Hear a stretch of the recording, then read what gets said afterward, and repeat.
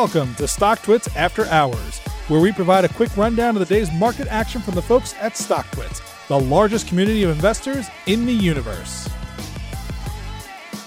Good evening, everyone, and welcome back to StockTwits After Hours. I'm your host, Riley Rosenberger, alongside head trader at Trading Experts, Shake Prisby. Shake, today is Monday, December 28th. The S&P 500, NASDAQ Composite, and Dow Jones Industrial Average all finished at fresh all-time highs. What had the markets moving today? So we officially got that stimulus bill signed, and the market liked the confirmation of the news, giving way to a huge gap up off the open today. No real surprises in the bill. $600 direct payments as expected. The House actually just voted on increasing the checks from $600 to $2,000, but we can anticipate Mitch McConnell blocking that in the Senate. So stocks were pretty quiet intraday, but we were able to hold onto our gains throughout the day. It seems the Santa rally is really underway as we look to grind higher into year end. And there's nothing really standing in the way of the market doing so. What would you say is the biggest beneficiary of this stimulus package? So unquestionably, the sector with the biggest boost from this bill is the airlines. The $900 billion COVID relief bill provides $27 billion for airlines and other transportation, and it sent the sector higher once the bill was confirmed this morning. On a low-volume day, we saw United, Delta, American, the rest of the airlines all move higher as they've all begun to trend higher since the vaccine was announced just after the election. You have to imagine their earnings next year will showcase tremendous growth, and the worst is likely behind all these names, so we're looking for them to continue the recovery into 2021.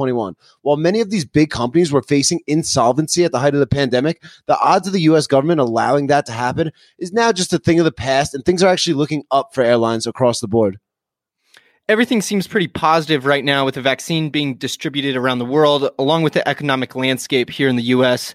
Are there any unforeseen risks that you're looking at as we turn to 2021? You know, I'm surprised we're not hearing the financial media talk more about the risks associated with the Georgia runoff on January 5th. So far, we've seen record early voter turnouts, as well as Democratic fundraising records thus far in Georgia. This becomes a huge catalyst for the market. Democrats Jon Ossoff and Raphael Warnock each took in more than $100 million in campaign contributions over the last 2 months, which nearly doubled their Republican counterparts. With the control of the Senate on the line, the gridlock aspect of Congress that the market reacted so positively to since November would effectively be reversed. This would make it easy for the Biden administration to enact laws concerning healthcare, infrastructure, green energy, labor rights like minimum wage, as well as a myriad of other economic changes the stock market would theoretically dislike. So all eyes on that Georgia runoff January 5th.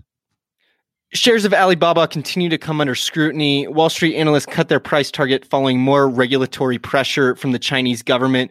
What's going on with Jack Ma's Alibaba?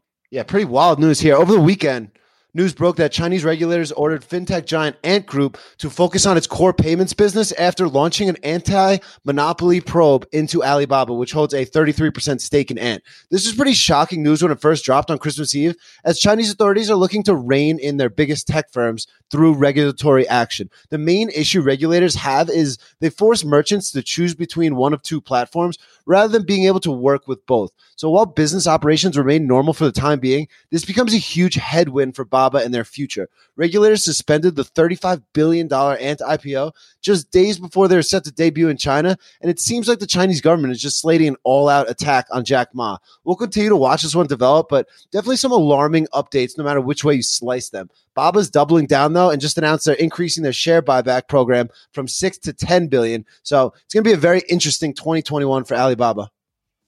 Alrighty, Shake. Well, that's all we've got for today. We got another short trading week as the markets will be closed on Friday. We'll catch up with you tomorrow after hours. Sounds good.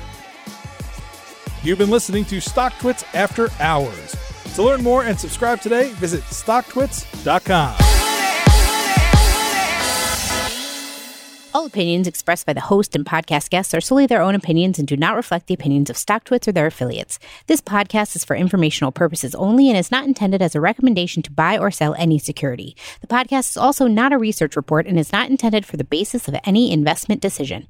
Guests may maintain positions in securities discussed in this podcast.